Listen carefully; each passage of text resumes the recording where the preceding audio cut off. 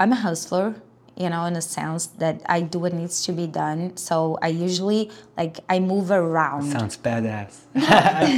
I think the biggest risk for someone at this point is not to have crypto, actually. Hello and welcome to DeFi, the podcast where you get to know the people and stories behind the most exciting crypto projects. My name is Jonas, and today on the show we have finally a female guest on again, and even more important than that, she has a very impressive track record and great stories to tell. But listen for yourself. My name is Roberta Antunes. I'm the Chief Growth Officer at Hashdex. Hashdex is the biggest crypto asset manager in Latin America. We have over 5 billion reais under management, around 300,000 investors, and we launched the first crypto ETF in the world in a partnership with Nasdaq. But before we start the show, a little word from our sponsor. CryptoValley.jobs is the place to be when you are looking for a job in the Crypto Valley, in Switzerland and beyond. And I would like to draw your attention to one specific job opening. The LGT Bank in Liechtenstein, they are looking for a motivated crypto assets compliance manager. Check it out on CryptoValley.jobs, it's one of the first on top. Crypto asset compliance officer at LGT Bank. And with this out of the way, let's start the show.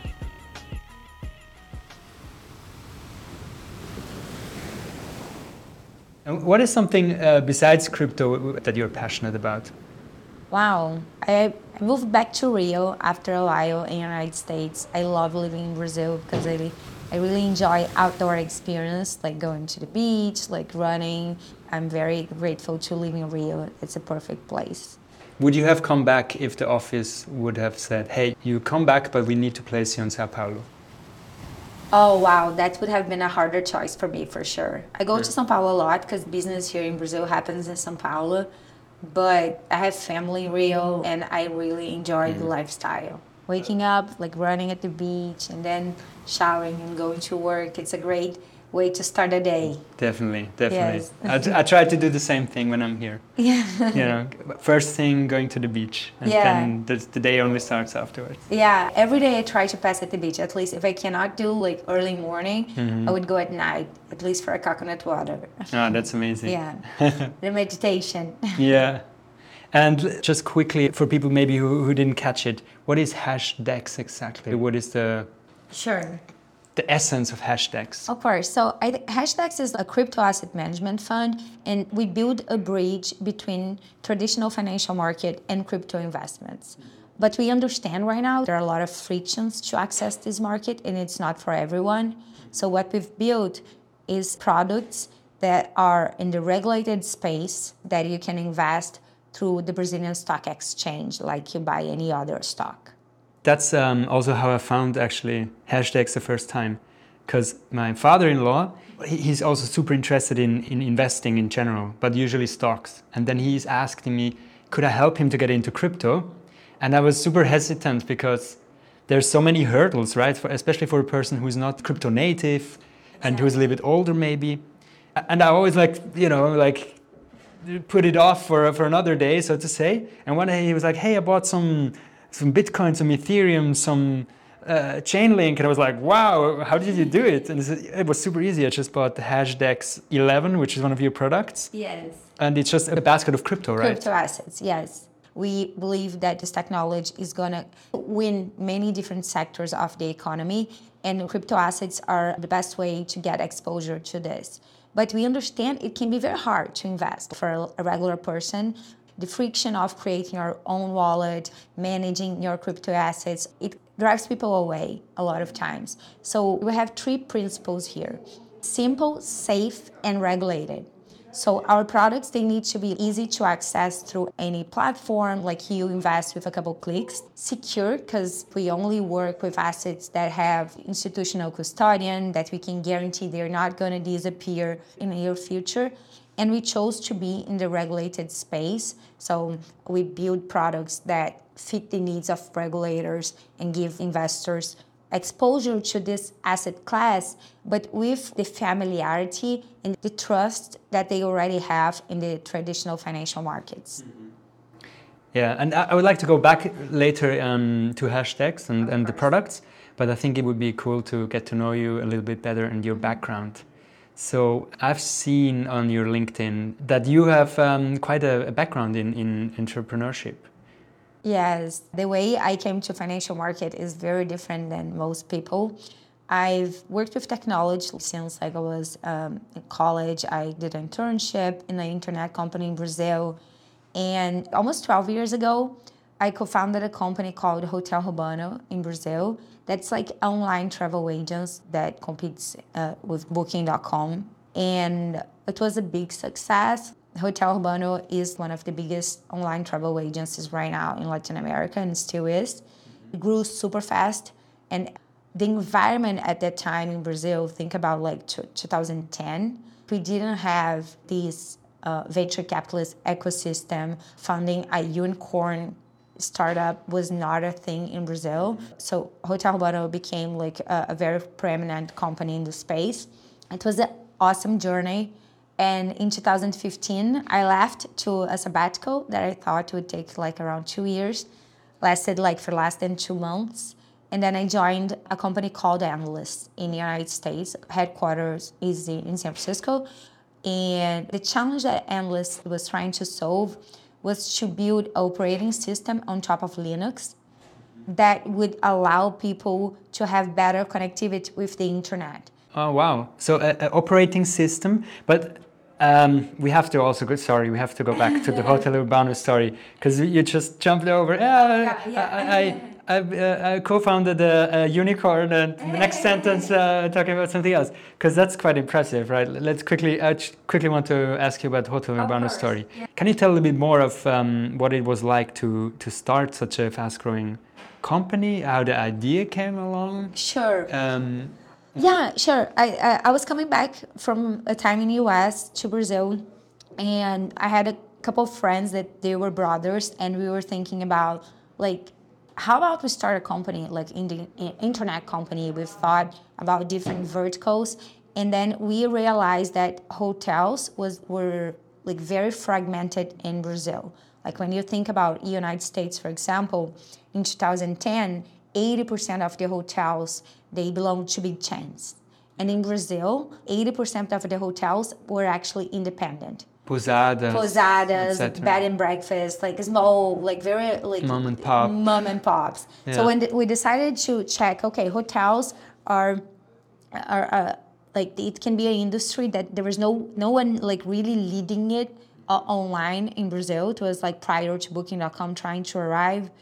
And we realized that we could generate a lot of value to those hotels, kind of like creating demand in periods of low seasonality. Because like hotel industry, they suffer a lot from seasonality. Yeah. And you think about Brazil, like summertime, like occupancy rate goes to 100%. And then when they go to the lower period of seasonality, tourists leave and they have to let everybody go. So it compromises the service, the quality of service, it compromises everything. And it's very bad for a hotel cash flow.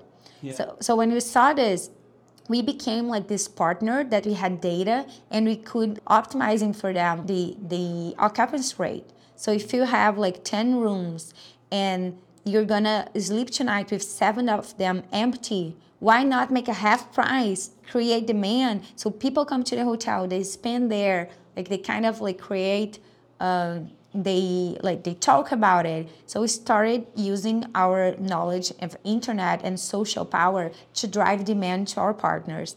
And pretty soon, Hotel Urbano was the biggest net of hotels in Brazil. We had like over 6,000 hotels in our platform, and like around 3 to 4 years, much bigger than any other online travel agents. So like we're able to cover the whole national league. And that was mainly demand from inside, like Brazilians going to vacation in Brazil? Yes. The way we entered the market was kind of smart because we didn't want to compete. Like you have to go back 12 years in time. The travel agencies, they were not necessarily online. They were like the stores that you go, they sell you a package, and there were a couple of brands in Brazil that people trusted.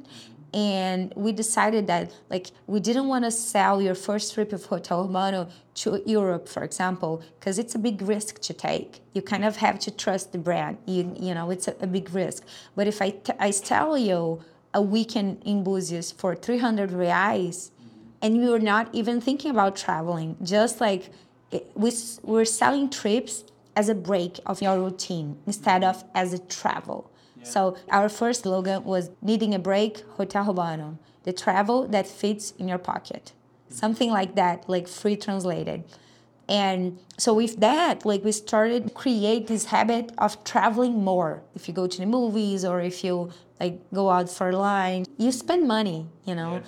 And with Hotel Urbano, you use this money to go to a small town and kind of like a small getaway. So that's how we position ourselves. But of course, as we build brand, the travels, like they become bigger and like the average ticket price also increased a lot. So in the beginning, our average ticket price was super cheap and people would buy because of price. And as they started trusting more the brands, like we were able to scale 5 times our average ticket price and get people to go to longer distance trips. Are you the mastermind behind sending the Brazilians, sending them to Disneyland in the US? I'm definitely not the mastermind, but I can tell like that we sold many trips to Disney. Definitely the most like demanded destination for Brazilians. And it's a big thing here in Brazil. Like people dream about going to Disney. And it's this tradition of the 15 anos, like if the girl turns 15, right, then she either gets like a big party or can go to a travel or both. Yeah. It's kind of you choose. Do you want to go travel with your friends or you have a party? I traveled with my friends and I had this dream trip when I was 15 and I unforgettable. Where did you go? I went to Disney with all my friends. Yes. So it was before that. So you didn't invent it, but you made it more accessible for everybody. Yes, definitely more accessible. Like right now, like Hotel Urbano is one of like the biggest online travel agencies in the world that send people to Orlando. But did they change the name or something, right? Yes, it had a rebrand recently. Yeah. And it's called Hurbi now. Hurbi, okay. Yeah. For people maybe Googling that they find it. And okay, so that sounds like a huge success. You've been kind of involved with the retail people, the everyday Brazilian who starts to travel more. I think there was also quite an economic boom in that time in Brazil, and people had to get more money, and like the middle class was building out, right? Yes. 2010, I think to 2013 was like Brazil was like living a boom, and even like we were starting to access more like external capital, like VCs. So we had such a high growth that we got an investment from a venture capitalist company, raising money, like growing like quality of service, like marketing, building a brand, and then becoming a unicorn. Seems simple, but there's a lot of hard work. When we say unicorn, are we talking about US dollar unicorn or Brazilian reais unicorn? At the time, like the dollar was like 1.5, you know, so it was not a big thing. It was not, like right now, like if it's a unicorn, it would have to be worth like much more in reais. Yeah. But at the time, it was kind of pretty even. Okay, and then so did it get sold, or what? Did you become like incredibly rich with the exit? No, like we got some external investors entering the business, and I was like we in front of the operation like for a really long time, like over 5 years, and it is a really demanding operations because we're talking about selling travel, so it's very intense. People are traveling 24/7, and I thought like I had been to a lot already in the company. Learning curve was amazing. As you're building a business, you see things that you never thought. So I thought I was like, okay, I'm ready to start a new thing. Okay. Things were. Yeah. So you've been one of the first, and then when you went out, how many people were working there? Around 600 people. And you were literally like 3 people in the beginning? Yeah, we were like four. Yeah. So it was like huge growth, yeah. Okay. Because it was also an operation that kind of required people a lot, you know. Like you have customer service, sales people, there are relationship people actually that are in contact with hotel.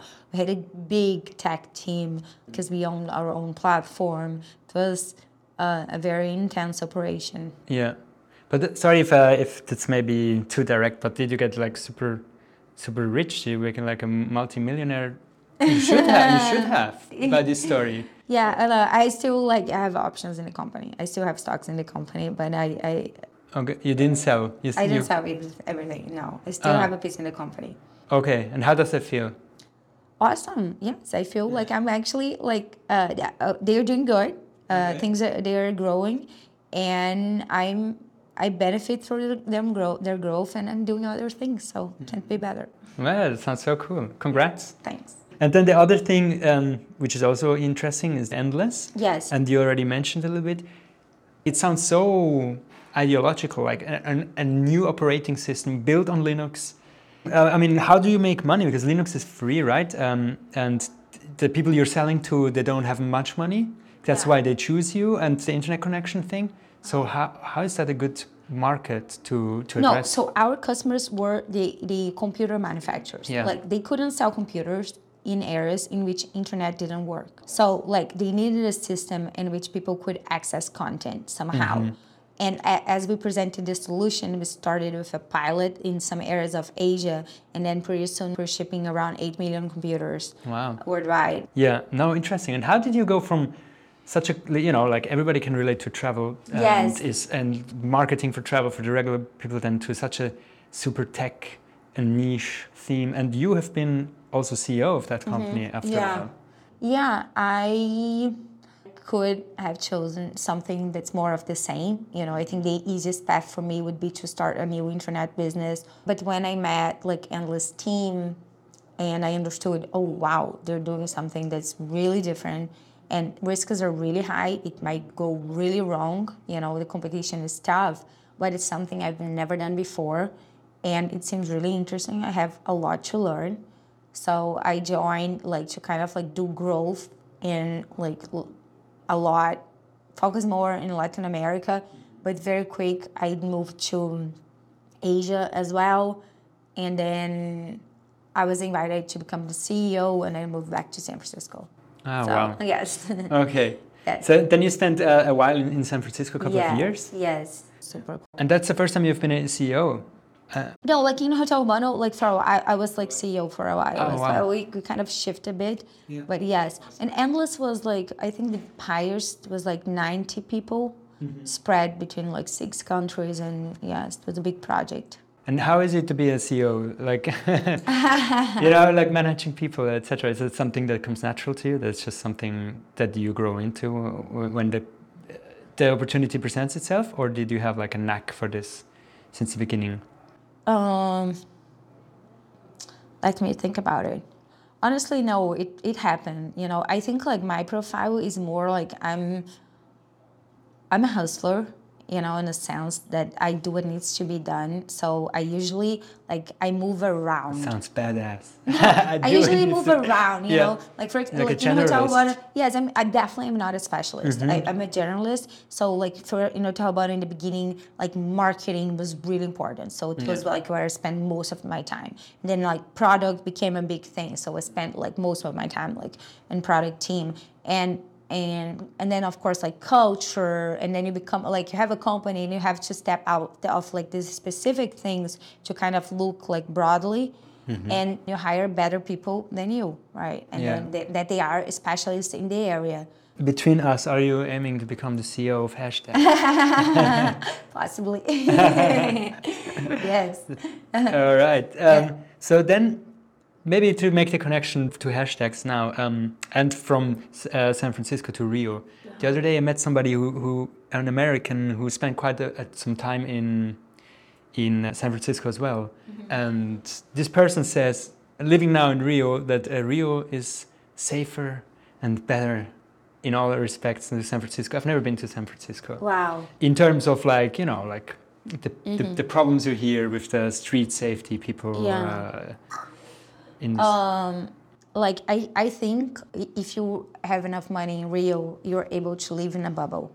So I do see myself as a privileged person that lives in a bubble. So I feel very safe. San Francisco is more like an open city in the sense that the city is going through some problems right now with the homeless people. It's kind of common that you see people like using drugs in the middle of the day. And it's a problem in San Francisco it seems hard to solve because it's of course there is this wealth gap that's really big, but there is also like it's a city that has like a lot of challenges with drugs also.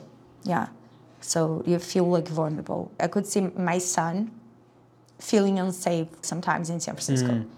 Okay. Because you see people that are mental ill because of like the drug abuse. Yeah. And it's super sad, It's not, people are not bad. They're just like not in their best mental condition. So how do we make this more fun now again? Oh yes, let's come back to Rio. Hashtags. I think we should talk about hashtags. And I think it would be cool just to quickly explain what an ETF is in a super simple way. ETFs, in a very simple way, it's a fund that can be traded in a public exchange. It becomes a way to trade it as a stock, but it's an index. It's like an S&P 500 or any other ETF. So the S&P 500 is, for instance, if you want to get exposure to the 500 biggest companies in the US, basically to the US economy, you buy this product. That's basically what the financial advisors tell you to buy ETFs because the fees are low. Yeah, it's usually very low. It's like low fee, definitely lower than if you invest in a fund. And like you have the liquidity that you can get in and out whenever you want. And when you think about the crypto space, the volatility is so high that having the ability to get in or out whenever you want is relevant. And the ETF that you have, and you have a couple of them, they are basically tracking the basket of coins that you have in there. And one of them is like 60% Bitcoin and then almost 30% Ethereum and then a long tail of some other coins that are completing the rest of the 10%, right? So it should always represent that value in that ETF. The story I told you before with my father-in-law, right? I don't believe he is the main target group of this product because he could just buy the Bitcoin and Ethereum on an exchange here in Brazil. Is it mostly aimed at institutional investors, people with big funds that should buy the product, or? I think like we're definitely a solution for institutional investors that need to have access to crypto, and this demand is increasing. A lot of portfolio managers, they realize that they should have crypto in their portfolio for diversification. And like prior to those ETFs, they were not even looking to it as an asset class because there was like so many barriers for them. And as we created this ETF, now they have an option. But we also saw a big demand in the retail space because it's not obvious for everyone like how to create an account in an exchange and like how to secure your crypto assets. So this is our thesis, that it's more like if people it's like same thing about gold, right? If you want to buy gold, you usually don't buy the gold bar. You don't buy like if you buy, you can buy an earring, but you are not gonna buy like 2 kilograms of gold and put in your house. It's not safe. You have to start worrying about it, and if something happens, it's hard to identify if it's really gold, It's the same thing with crypto. You start to figure out, okay, is it a good project? Like there's so many things that you have to worry if you want to buy your own gold. It's much easier to invest through a fund, right? Yeah. And it's the same thing, the same way we see. Because you basically, you said it. You store the crypto, and I would like to ask you afterwards, how do you do that? Is it backed one-to-one? And the other thing is you select the good projects. As an investor, you don't have to worry. You just say, I want to have exposure to crypto. Yeah. I buy this product. Yeah. Let's quickly go into the security. Like, is it really backed by real crypto, or is it? 100%, like 100%, 100%. We are audited by KPMG globally. We're regulated. So like when you say we have 4 billion reais in crypto, it is like we have like all of those are tracked and audited and like regulated. Hashtags doesn't hold any key. We partner with regulated custodian. Everything's super safe. And when we're talking about those partners, we're talking about Fidelity, custodian, Coinbase custodian, and those companies, they are big enough that they're able to back those assets. So Hashtags assets, they have insurance. If something happens, like with Fidelity, that it was like, chances are really, really, really low. Like we are protected. So there's not like a rapper who could just socially engineer the way into them and steal. Definitely not. Definitely not. We have to follow like all like the financial market needs to be able to have a product like that. Yeah. Being in this space and obviously believing a lot in crypto, there's like a little paradox I think because crypto is here to disrupt the traditional industry, right? Yeah. And then you take this disruption and then you package it kind of like in the traditional industry way and sell it back to them, and people are super bullish on it and buy it. Yes. How do you think about this? Is this just like now for the moment and everybody will go decentralized one day, or do you think it's just more, hey, it's actually not that disruptive, just something new and we can just put it like a Lego into the existing system, but the existing system is not really at risk? No, I do believe it's very disruptive, and it's gonna kind of like impact many sectors of economy, including financial markets. DeFi is there, and I think it's coming faster than people think. But right now, the way we believe is like we're building this bridge. So we're actually driving capital to the crypto space and helping to develop those projects. We believe blockchain is powerful and can help us to reorganize the society in a more decentralized way. And we see a lot of positive impacts on that. And what we do right now when we connect this bridge is actually financing this new future. So we're bringing money to crypto like through the financial path, through the traditional path. And at the same time, we're providing people that didn't have a chance to kind of like get exposure to the potential of this growth because we're making it more accessible to them. So we're building a business of access, like we're making access easy to this new world. And you have a new product that I find quite fascinating. It's the DeFi ETF. So it's the first ETF where you have, I think it's all Ethereum-based DeFi products. You have Curve, you have Uniswap, you have exactly all these coins in there. Yeah. How did that product get launched? Because it sounds like a big challenge to launch this. Yes, honestly, like the first meetings with the financial market, I realized that they were looking at us like, what do you mean? So you're telling us to sell a product? This is gonna break us. So I think it's like this was the start of like people, traditional financial institution realizing that it's a threat. It can be a threat. The way we see it, and I think it has to do a lot of like our thesis of investment, blockchain technology is growing super quick, and it's very hard when a technology is emerging to be picking like the battles. Like the analogy we do was like, if like you were in the 90s trying to figure out which internet companies you would bet in the early 2000s, you would probably have gotten it wrong. Probably pets.com. And yes, like so many companies that like right now we only remember about the big ones that succeed, but many of them failed. Yeah. So in this moment of the technology, like instead of picking the winners, the best idea is to get exposure to the market. So Hash 11 comes with this idea that we're giving people exposure to blockchain. And I think this is actually the biggest value of the index because you're always representing the market. But of course, like now going back to the DeFi, right? As the market evolves, it is natural that some sectors, they start to get more attention, right? So it's the same thing about technology. Until like, I don't know, 10 years ago, people would talk about, okay, I do investments in technology in general.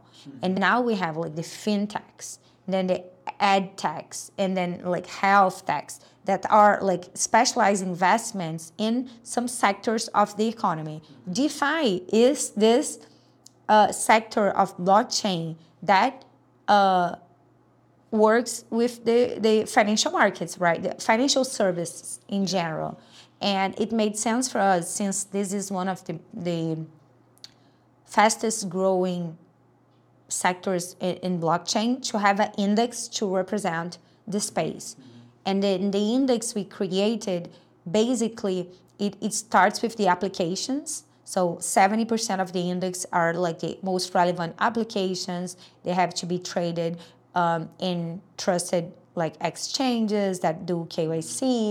They gotta have institutional custodian, like at the same liquidity. They're all important.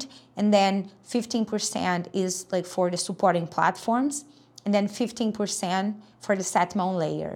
But because right now, at the moment What do you mean with the 15%? 15% of the fund is Ethereum that I've seen.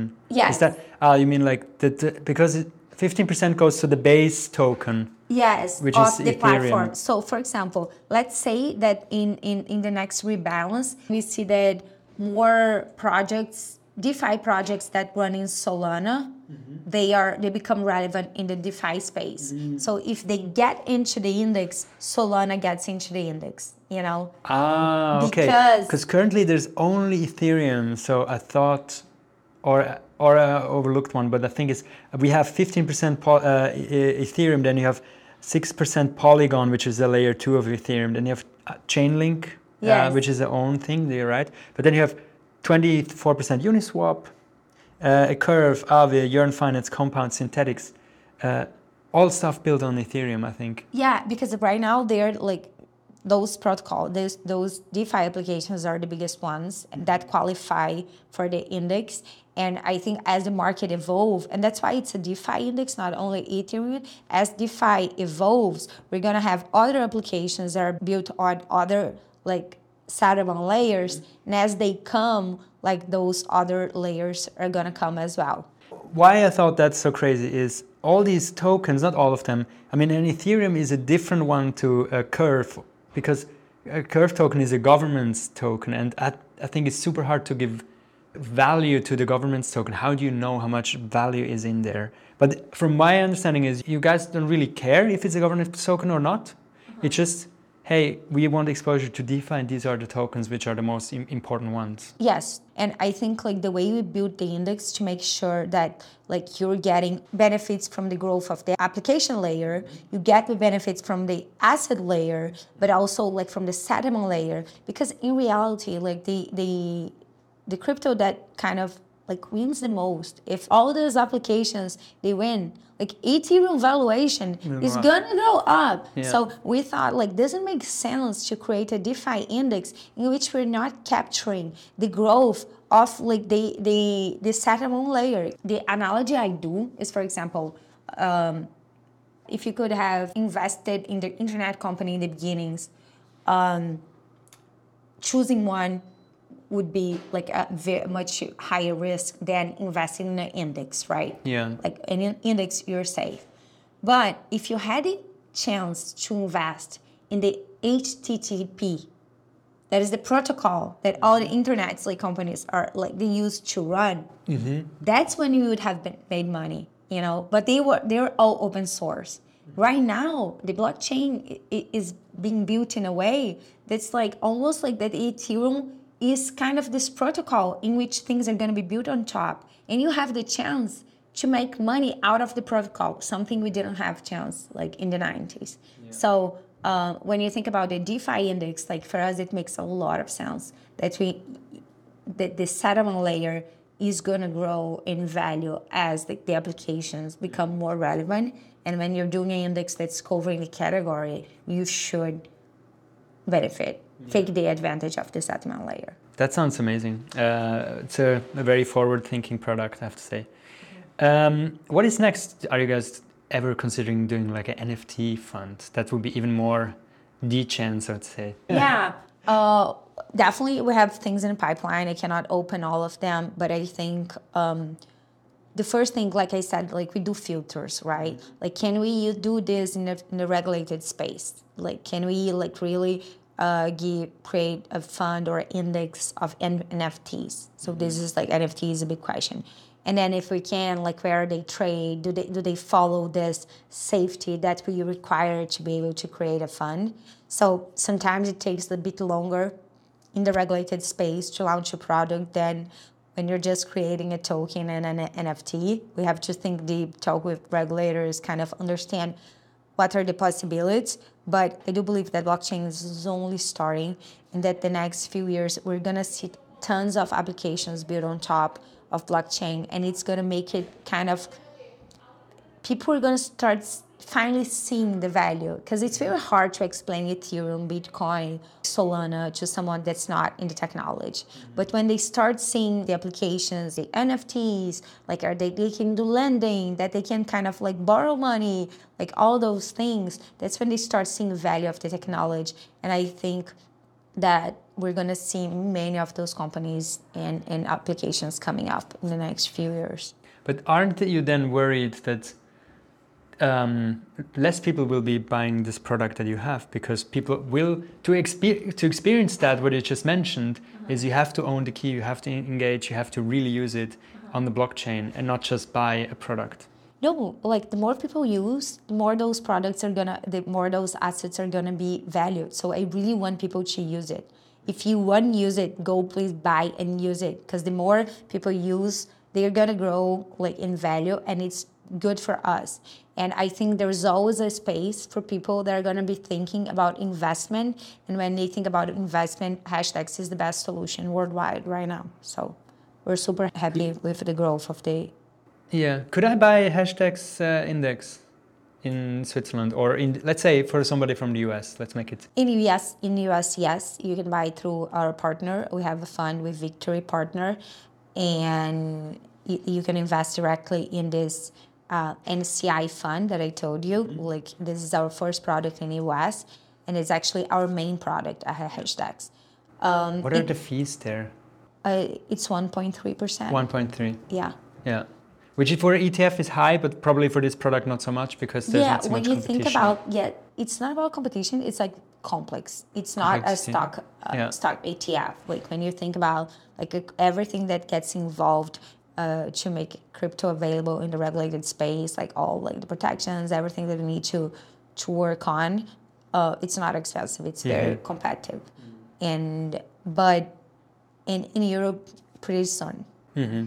And is it true, and maybe you mentioned it and I didn't hear it, that the ETF here in Brazil is the second most owned ETF? Yes, second in number of investors. That's why I told you we're pretty popular with retail.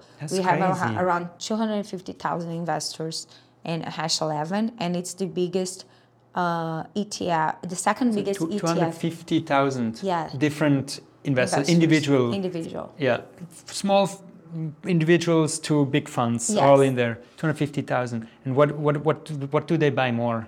What is the first one in Brazil? The Hash 11. Oh, the first one is the one that represents the stock traded as a whole. The S&P 500 of Brazil, so to say. Exactly. Oh, wow. So you're really, really popular. Yeah. And then the third one is going down by, is it like a curve like this? Like one super high, then the next one half, and then... And then the third one is still relevant, and then it's getting a super long tail. Yeah. And you are responsible for growth. Yes. How did you do it? Oh, wow. I think like what we're doing is we're leveraging a lot of partners through financial markets to kind of, in a sense that we offer the best solution for those partners to offer crypto to their clients.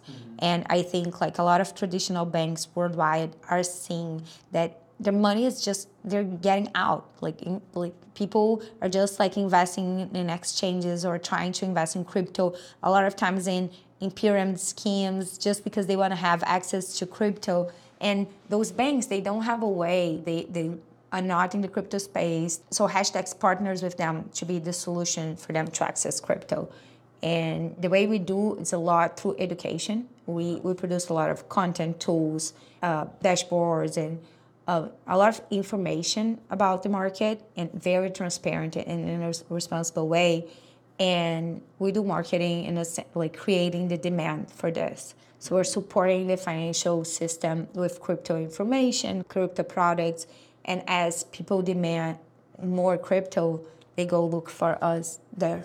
Why is Brazil so open to crypto? Because similar products have not been allowed in the US, right? What I heard, like the Bitcoin ETF, there's still none from the US. Yeah. And Brazil is kind of like now a trailblazer when it comes to crypto. I think like it was a smart decision from regulators here that they saw that there was demand.